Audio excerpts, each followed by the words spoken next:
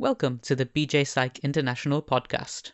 In this episode, a part of being exposed to tremendous scale of human suffering and mortality can make people question the value of life and what their work is about, and can lead to the significant burnout and survival guilt that can also result in the increased risk-taking and unsafe behaviors.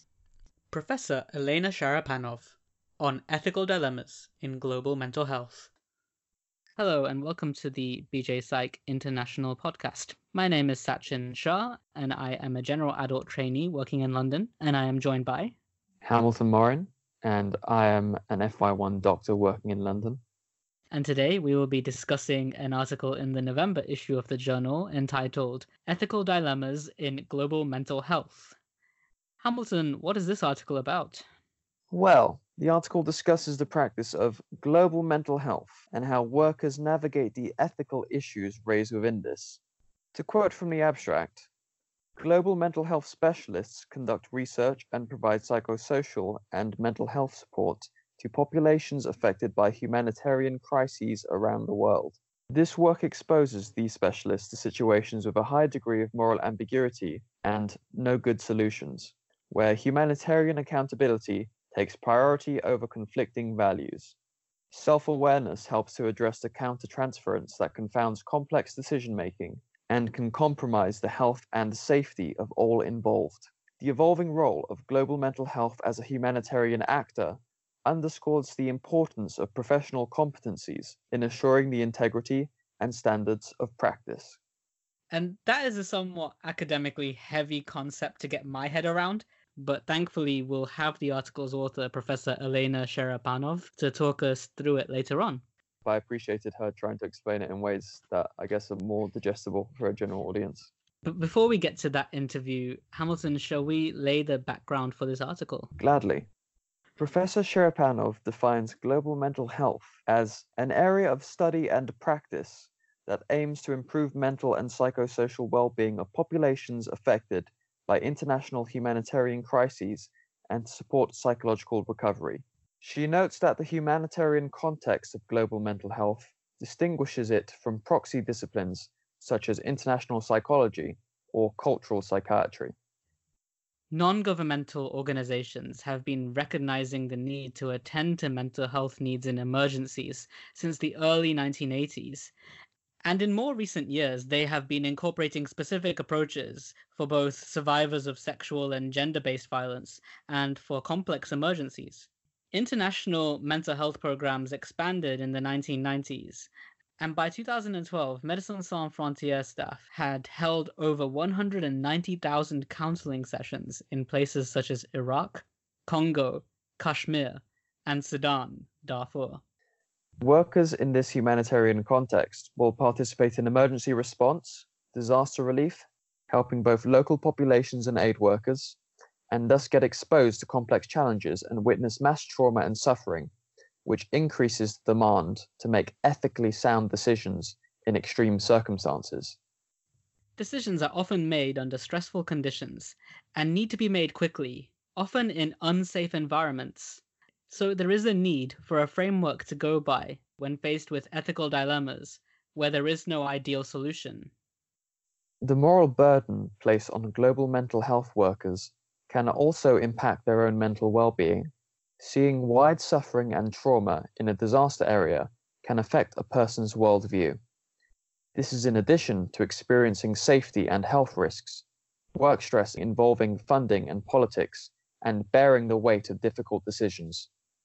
Having a sound values-based framework ensures that workers prioritize their own safety and self-care to ensure they remain fit and able to practice. Within the article, Professor Sharapanov discusses how ethics can offer professional grounding and offer a frame of reference for practice that is consistent with humanitarian values. Professor Sharapanov has previously described the main goal of humanitarian work as to prevent or alleviate suffering, and that nothing should override this principle. She describes the fundamental principle of humanitarian response, that all humankind shall be treated humanely and equally in all circumstances by saving lives and alleviating suffering, while ensuring respect for the individual. She also notes in the article that the professionalization of humanitarianism prioritizes accountability, which is understood as responsible use of power and resources. She previously wrote that accountability is defined as balancing the needs of stakeholders and a commitment to providing assistance and using power responsibly. For more on the ethical dilemmas that global mental health workers can encounter, and the values-based framework that can help us navigate them, we spoke to Professor Elena Cherepanov. I'm Elena Cherepanov. I'm a clinical psychologist by training. I teach at Cambridge College in Boston and work as a behavioral health lead for the integrated health services for the refugees at Lynn Community Health Center. And throughout my career, I worked in Armenia, Chernobyl, Chechnya, Kosovo, Liberia, Abkhazia, various NGOs. So there I felt inspired by so-called humanitarian miracle when the whole international community comes together as one to assist the most vulnerable populations. And also there I observed the extremely high price for any kind of ethical indiscretions in the humanitarian context. Now, I guess the most obvious place to start off with is to get a grounding on what global mental health is and how it's defined. So global mental health work is described by its context. I offered this definition in my book on ethics for global mental health because this definition captures the essence of this work, namely helping people in complex emergencies when it is difficult to provide assistance for them, and in low resource settings as well. So even now, when global mental health has gained recognition as a vital part of humanitarian action, it still remains in the process of defining and redefining its paradigm and the scope of the services. So what unites different disciplines is that we serve the most vulnerable population in the most difficult circumstances. And I define global mental health as a specialization with dual identity, as mental health and as humanitarian work. So in this way, it allows to combine different disciplines such as psychiatry, psychology, mental health counselors, psychosocial workers, advocates, medical anthropologists, and many others, and help them to work together to achieve a common mission and the goal, which is the reduction of suffering. What attracts people to working in the field of global mental health? It's a wonderful question. I'm still puzzled by that. I'm sure we can rationalize it in many various ways, but as one of my colleagues told me, it almost feels like we have no choice. So for a long time, mental health professionals felt compelled to use their skills, trainings to contribute and to help human suffering around the world. And only later, the realization came that we also need to take care of the quality of the work that we provide. This work obviously associated with risks, and it is important that global mental health providers need to be aware of that and do everything that they can to minimize these risks. I do feel a little bit guilty every time when I teach students and I see how their eyes are lightened up, because I can imagine that when they do that, it can put a heavy emotional burden on their families as well. It's not only their decision. Your article explains that the historical perspective of global mental health helps to better understand how it has come to be what it is today. You say that although the humanitarian spirit has always drawn people to help those in greater need, the professional self-determination of global mental health can be mostly attributed to the globalization and professionalization of humanitarianism. What can you tell me about the history of global mental health and how it has become professionalized? So the global mental health has a brief but very dramatic history. It started in the 80s by mental health professionals who were globally minded, full of good intentions, and lacked skills or knowledge of what we are doing. So it's been driven by providers' interest and desire to help.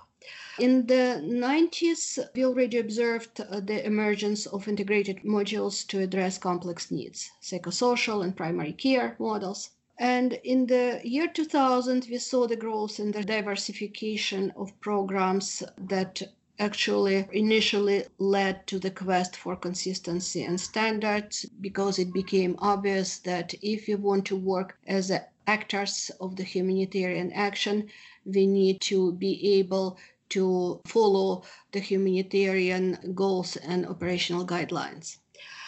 And increasingly complex nature of humanitarian crises demands globally oriented response. The time of individual heroes and superheroes has passed. This work requires a lot of resources and coordination, and only global community can respond efficiently. In the 2010 paper by Walker and others, it was suggested that the scale of humanitarian action already qualifies us for industry, which must operate professionally. It employs over 200,000 workers or volunteers and accounts for over 13 billion in spending each year. And it suggests that it cannot be driven by best intentions alone, especially in the healthcare. And this industry also requires professionalization, accountability, quality control, and ethics. So that is why it is very important for the professional associations to step up in providing the quality assurance, developing professional competencies, and support for the global mental health workers. You mention in your writing that global mental health workers should prioritize their own safety. What safety concerns do people working in global mental health face? First of all, global mental health providers work in the places affected by humanitarian crises. So this place is not the safest place just by definition. But usually the agencies that help to deploy and organize the visits and the work, they prioritize the safety protocols. And that's a part of the professionalization of global mental health. That also comes with being part of the multidisciplinary humanitarian action. But there is another side to that. A part of being exposed to tremendous scale of human suffering and mortality can make people question the value of life and what their work is about, and can lead to the significant burnout and survival guilt that can also result in the increased risk-taking and unsafe behaviors. So this existential despair, when it sets in, can truly increase risks in the workers. And I've heard on several occasions the mental health workers are saying to their clientele that if you die, I will die too. So it suggests that they become really identified and compassionate to people they serve. But it also means that they do not see themselves and their own safety as a priority. And this is a really big issue among humanitarian workers.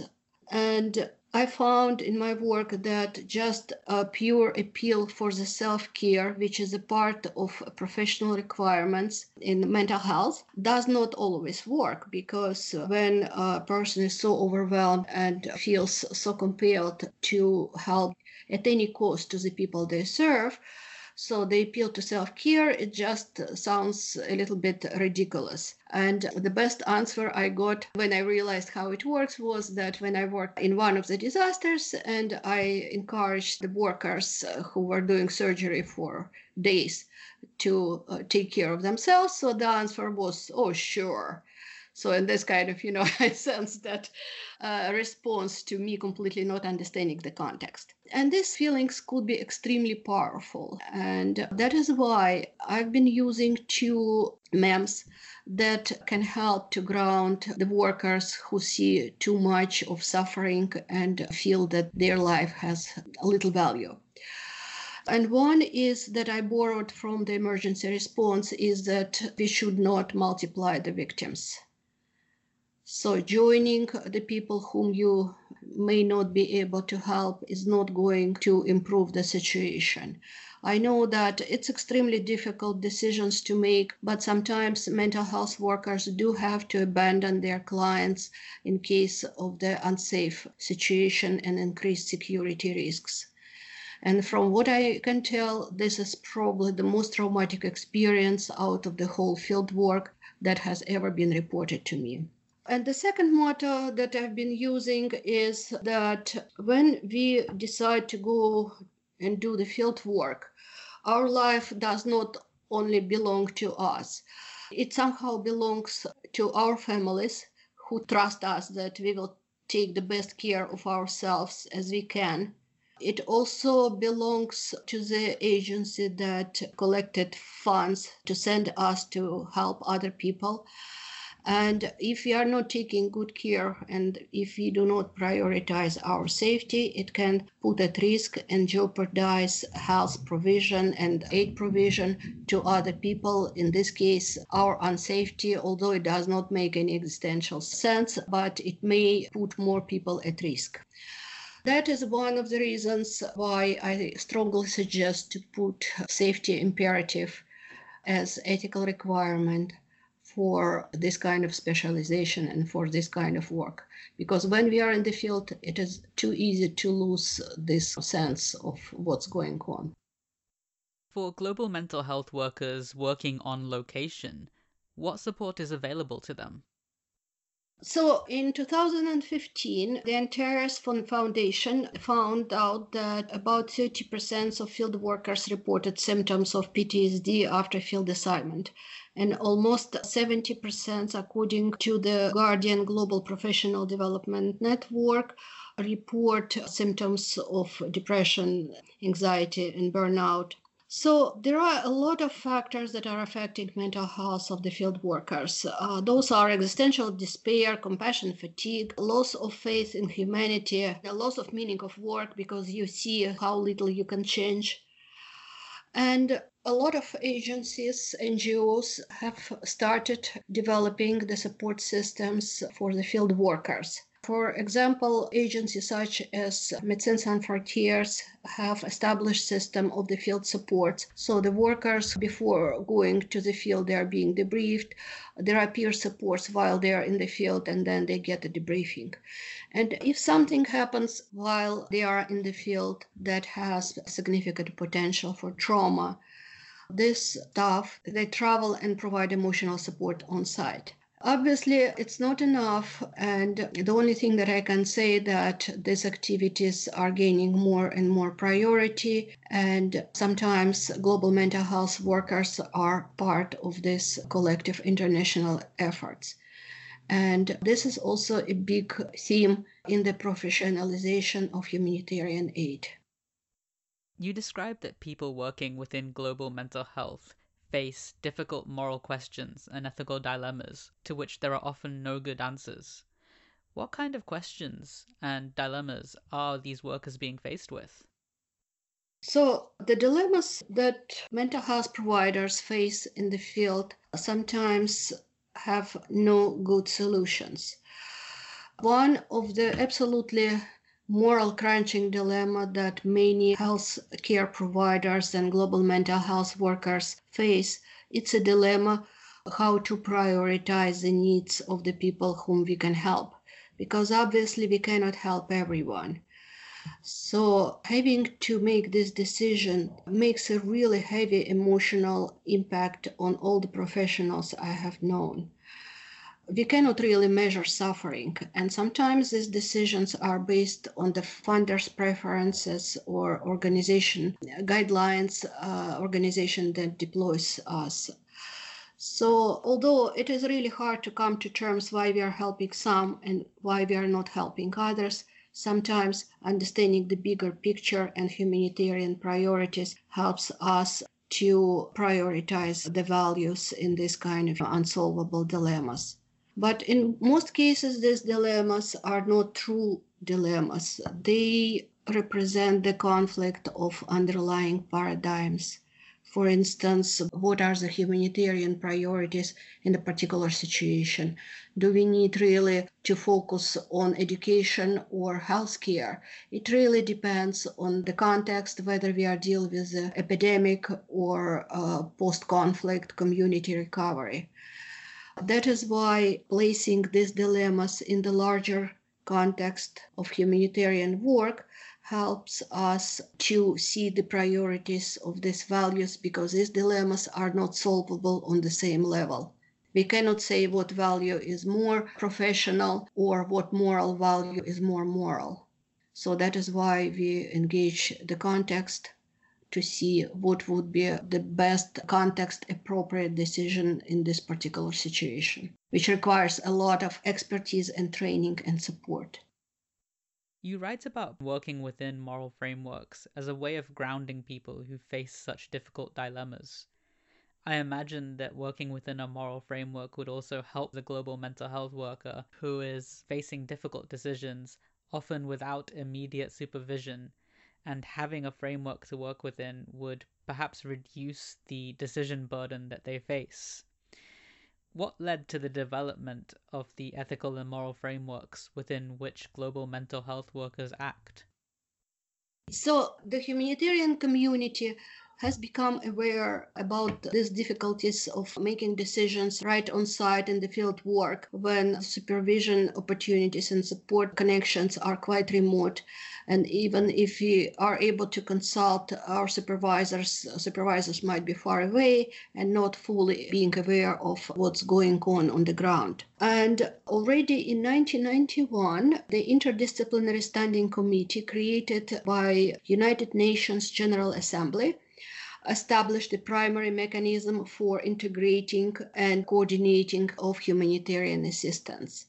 And logically from that, it was important to establish the standards of our work and also the operational guidance. And the SPHERE project developed minimal standards in core areas of humanitarian assistance to improve its quality, where the main value for mental health and psychosocial supports was established as promoting self-help and resilience. And furthermore, IASC, meaning Interdisciplinary Standing Committee, in 2007 published the guidelines on mental health and psychosocial supports in emergency setting that offered very detailed operational guidance in implementing interventions and establishing their consistency in situations of emergency when a lot of decisions has to be made based on the context. Furthermore, in 1994, the NGO Code of Conduct made steps to establishing standards for the organizations involved in humanitarian work.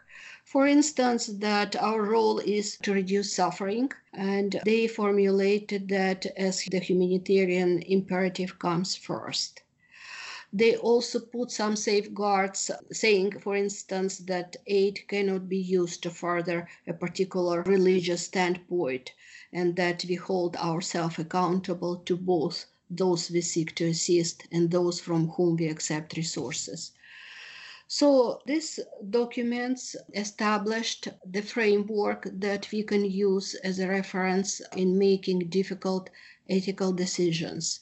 This is in addition to our professional ethics, and altogether it helps us to make the most effective ethical decisions in a very difficult and very fluid situation. You mentioned that decisions made when facing dilemmas will depend on the situation of the person making them and their role. You advocate for accountability to be held as a higher value in this situation. What is the importance of role and situation in making decisions? And could you explain the importance of the moral value of accountability? Let's take the situation of an epidemic. So sometimes the providers who work with the community have to make a decision if they see a person who shows some symptoms of possibly communicable disease. So whether to report this person to the health authorities or to continue working with the community. Any of these decisions has its advantages and disadvantages. Reporting this person to the health authorities means that it can help to curb spreading the epidemic. At the same time, the problem is that there's a price, and the price is that the trust of the community is going to be lost, and this provider is not going to be informed any further about the possible cases. On the other hand, not reporting this patient to the health authority might help to strengthen the community support, but then you might find yourself in a situation having to make these very difficult decisions. So this situation has very little solution in terms as a dilemma. However, I know that a lot of work has been done right now in terms of community education and community engagement to prevent finding ourselves in this kind of situation, though the community is being informed that this is what we have to do as a health providers, even if we are doing only mental health work. Also, our role is going to be different if we are working as a clinician or if we are working as a public health provider. So this is another example. I just recently wrote a chapter on sexual gender-based violence as warfare. And in one of African countries, and I'm not going to name this country for obvious reasons, the program has been established to support the victims of sexual gender-based violence. So these victims were receiving some kind of program assistance, maybe mental health counseling or psychiatric assistance. They also were receiving some food and some small stipend. Very quickly, the providers come to realize that the community became aware of that and has been using this program as a resource. Of course, the people are very impoverished and they were coming up with the stories to receive this small stipend. And the dilemma that they were facing was either to close down this program, because obviously some of the funds were misused. On the other hand, closing this program would mean that the true victims of sexual gender-based violence would receive no help and assistance whatsoever. An especially important question they were what to do about the medications, but it's a kind of different story. It's just the example how difficult these decisions could be and how it is important to keep in mind the broader context in making any kind of decisions. What is the importance of accountability in such a situation?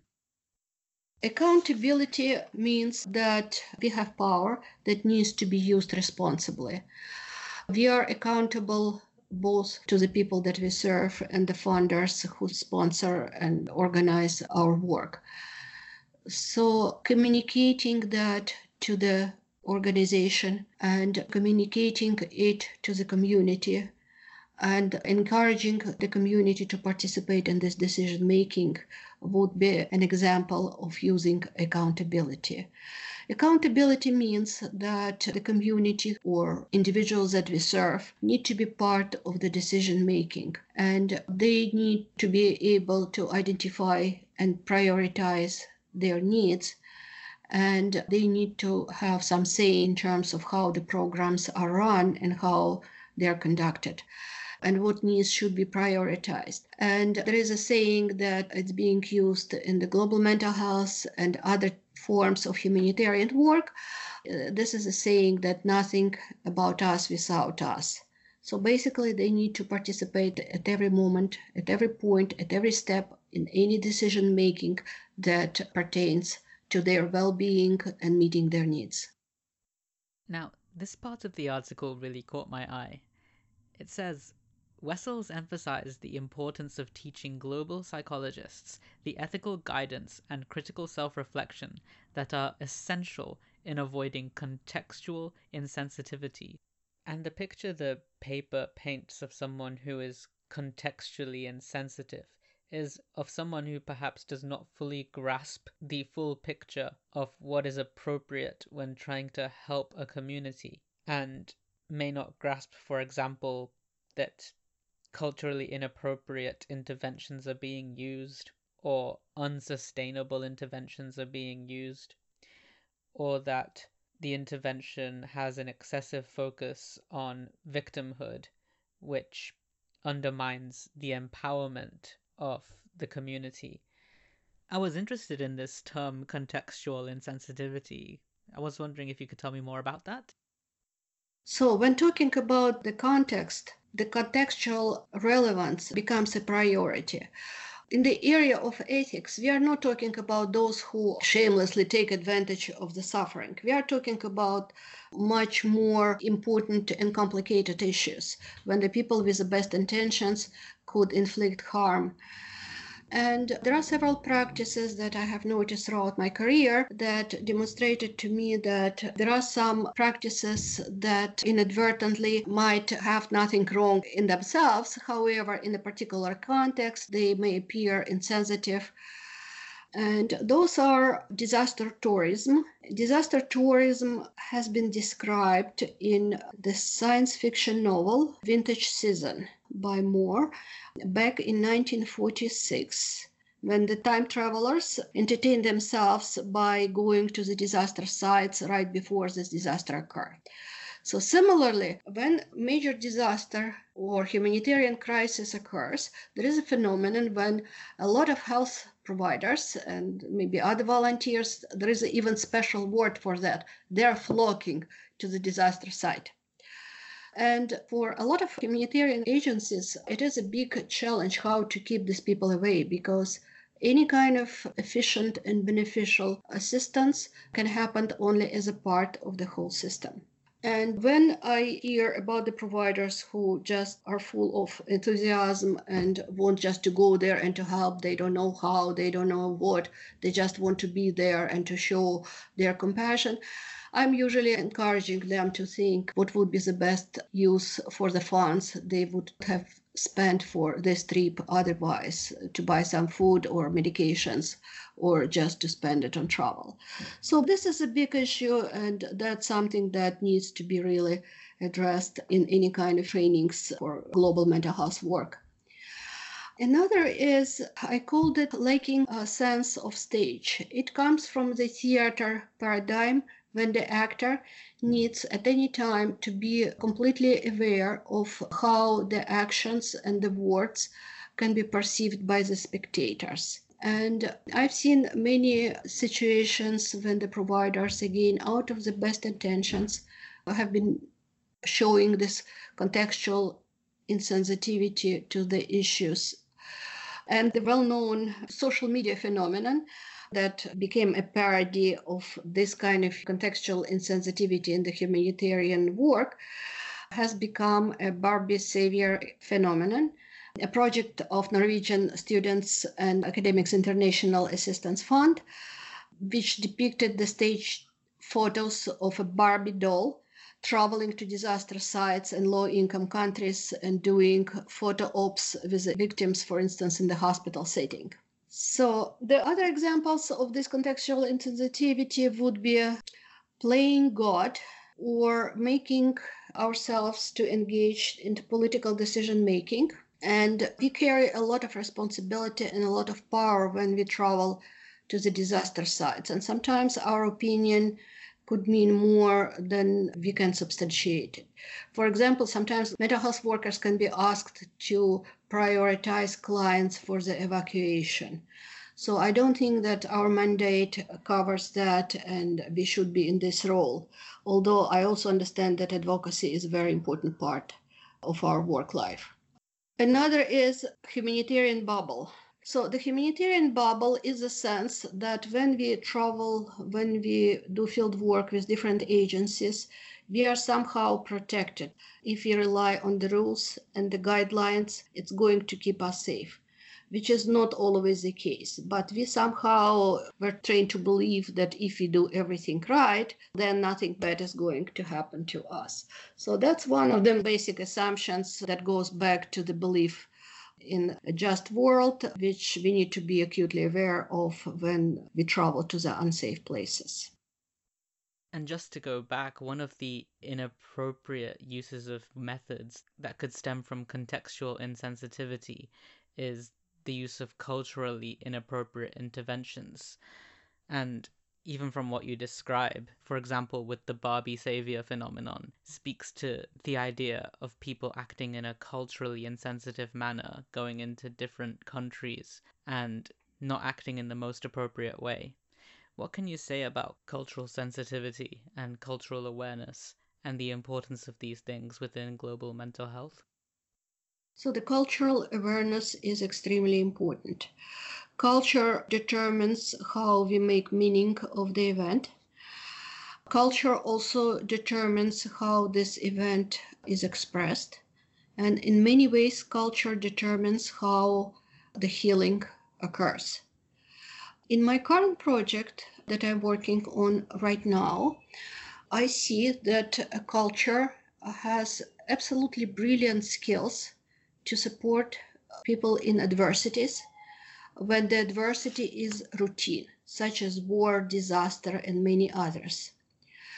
So, for instance, using the cultural skills or learning from the culture in recovery from loss or multiple loss, I could not find anything better in any kind of therapy. So culture provides these absolutely wonderful tools and skills. However, in not so ordinary circumstances, the culture may not be best equipped to assist people in recovery. An example is sexual gender-based violence, because this is a situation when the culture is not able to help the victims. Further on, the cultural tools can be used to re-victimize this person. So I know that we believe that Western culture is inferior towards traditional cultures. And I have great respect to traditional cultures, and I believe that being knowledgeable, being aware, and using that as a source of resilience is a wonderful tool. However, traditional cultures are not always attuned to the human rights issues. And as much as we want to rely on this culture, and we definitely need to know about it, our Western values can also something to offer, especially when the cultural sources of protection and support cannot be as efficient like it happens in the situation of complex emergency. So I don't think that we always need to go along with the culture. I don't think that also traditional culture is always something that we need to look up for. I know that Western culture is guilty in self-absorption, ethnocentrism, and many other sins, but also I do believe that there is something good about that, and having this discussion is another example of that. And we thank Professor Elena Sharapanov for her time. Hami, what were your thoughts? It was quite interesting hearing Professor Sharapanov talk about the idea that there are people who will go to another country with the overall aim to help, I guess, following or surrounding a major disaster or humanitarian crisis, going with the belief that they'll make a difference, but actually, in fact, potentially causing more harm and burdening local area through use of resources or through making use of transportation that could be used in other ways.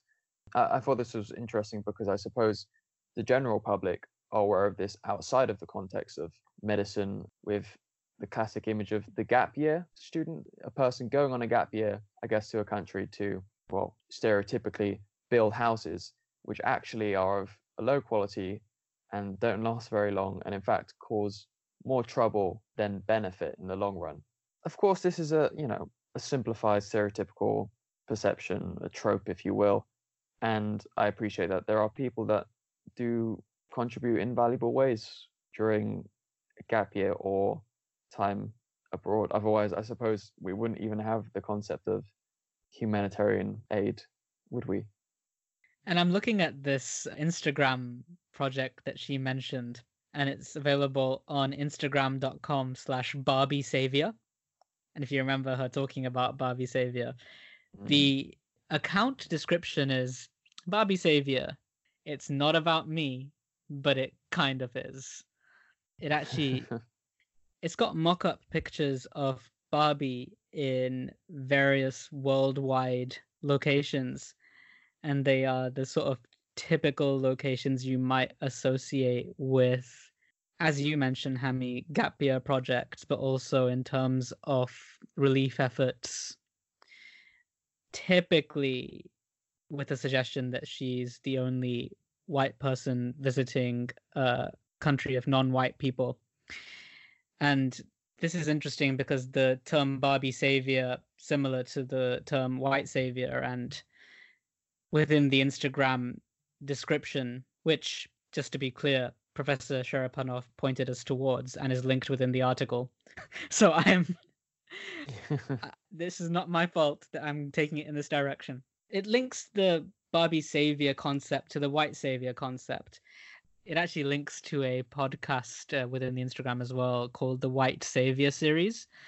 And that gets into a whole nother aspect to this, which is an element of, I don't know if she got into this about white saviors. I don't recall hearing it. No. But since the Barbie Project mentions it, let's just define white saviors, because that's... Is it something to do with like the remnants of colonialism and whatnot?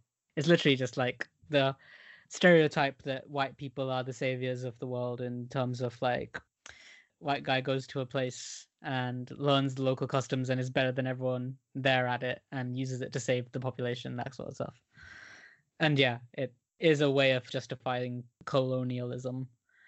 Because actually it was Comic Relief that was accused of it. Interesting. And this is something that was actually mentioned by the MP David Lammy when Stacey Dooley, the journalist and broadcaster, posted online a picture of herself holding a child from Uganda while working with Comic Relief. David Lammy criticized the journalist, Stacey Dooley, for reinforcing the white savior stereotype. He said, "The world does not need any more white saviors. As I've said before, this just perpetuates tired and unhelpful stereotypes.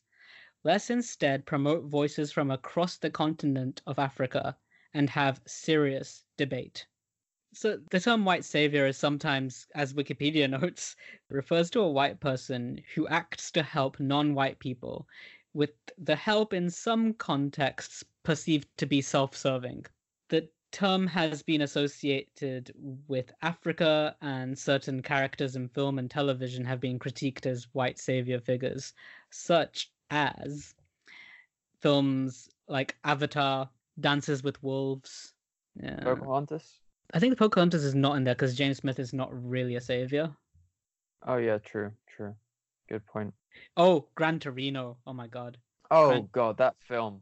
I think what it does highlight is that there are lots of well-meaning people who see these crises around the world and do want to help in some way, but it highlights how important it is to go there in a supported fashion and within a planned out framework, using humanitarian principles and with accountability in place as well, to ensure that you don't fall into any of these pitfalls that can affect global mental health workers. I mean, I liked the bit about how it's important for some people to reconsider whether or not, in fact, they can provide more assistance remotely through financial contribution rather than on the ground. Definitely. I think what stuck out to me was just how difficult global mental health work can be. And I did ask Professor Sharapanov what could possibly make a person want to do this. And I do think it takes a very special kind of person, and also someone who knows what they're getting into, because they have to deal with these really difficult ethical considerations. And what's really important that this article highlights is that global mental health workers are supported and that they prioritize their own safety and their own self-care to avoid burnout and to avoid negative mental health effects of working in this extremely stressful area. Yes, I hate to use they always use this term at induction, whichever hospital you work at, how in the aviation industry, in flight safety, there's the concept of putting on your own oxygen mask before you help someone else to put on theirs. And I suppose with the immense stress and difficulties that one would face providing global mental health interventions in places of conflict and in places faced by humanitarian crises, there is sense in ensuring that you do take care of your needs such that you are able to provide more help for people and others in the long run. And actually, looking back through Sharapanov's earlier work, including this chapter that she wrote called Ethics for Global Mental Health Specialists, she gets even deeper into aspects that can affect the mental health of global mental health workers. So she mentioned that such workers can experience existential despair and fatigue, which would make them question the meaning of their work and even their life and make them feel hopeless. There's also the aspect of survivor guilt, when you see people around you suffer or even die and then feel guilt. One specific example that she gives is how survivor guilt can lead to self-neglect. For example, a worker not being able to eat while others are starving. Workers could also feel, she says, that their own life is not as important when they start to see other people die. And that could make them more reckless and take more risks. But she also mentions how workers could experience rescue fantasies. And I guess this comes with the savior complex, which could lead to them violating personal and professional boundaries and could lead to them experiencing the illusion of omnipotence and being irreplaceable. And I guess that's something important to consider because any humanitarian aid needs to be sustainable, no? In medical school, in briefings that we had before our electives, we were told some of you may be in countries where you know that by giving what to you is a small amount of money to some individuals there while you're on placement, that you could feed a family or feed some children for a great deal of time. However, the expectations that would arise from doing so would mean that anyone else who then comes on that elective may be facing undue pressure to provide that financial assistance. It's not exactly the same, but I guess it's similar in that you have to appreciate there's a limit to how much you can do. And if you cross boundaries, it not only has implications for yourself, but any other people providing aid and support. And then that also brings up again the guilt of that decision that you have to make, which is that you feel that you could do something to help someone in that short period of time, but then you have to weigh up helping one person versus sustainability of the project. And it is one of these no good solutions sort of dilemmas, which, without getting into what the solution should be, the problem is what that dilemma has as an impact on the worker. And that's how having a framework to work within can be helpful. So I think, considering that this is the podcast for PJ Psych International, I think it's absolutely splendid that Professor Sharapanov actually talked a bit about the history of global mental health, something that I was entirely unaware of, but it's good to know when it emerged as a concept. Yeah, and also the meaning of it. And she clearly places humanitarian work and humanitarian principles at the center of global mental health. And global mental health is still an evolving profession, and so is the concept of humanitarianism. But it helps us see what the principles are behind this and what values should be guiding global mental health. One thing that Professor Sharapanov mentioned that did sound familiar to me was this idea of people who work in global mental health say that for them it's not really a choice, it's something that they feel they have to do. And I guess perhaps not on the same level, but that does remind me a lot of the concept of medicine in general being vocational. I suppose it makes a great deal of sense that individuals who are willing to work in what can be quite a challenging field must feel a degree of vocation, and therefore it's all the more important that because of that vocation that they are not taken advantage of or allow themselves to experience substantial psychological stress in the process of trying to alleviate that of others. The core principles are similar to medicine in general, where at its core you have that principle of primum non nocere, first do no harm. It's important when providing support in another country to not cause harm by your very presence. But perhaps medicine in general can also learn a lot from the concept of ensuring self-care and avoiding. And it's a term I've seen used, and I'm not sure if I entirely agree with the wording, but second victim, where through your experiences of providing healthcare for another, you yourself can experience harm and stress. The word victim is quite, controversial, contentious, but there clearly is a lot of truth behind the concept of healthcare workers can and do go through a lot, and it's important for themselves and, in a sense, for healthcare in general and the sustainability of it all, that they do take care of their own needs. Totally. And accountability was crucial to this article. And a big takeaway for me is how Professor Sharapanov talks about how ethical guidance plays an essential role in ensuring accountability and flagging unethical practices within global mental health. Because one thing that's very clear from what's been described is that there is a potential for a power imbalance within global mental health between the local population and the aid workers. And that could get manipulated or exploited, resulting in exploitation of the vulnerable.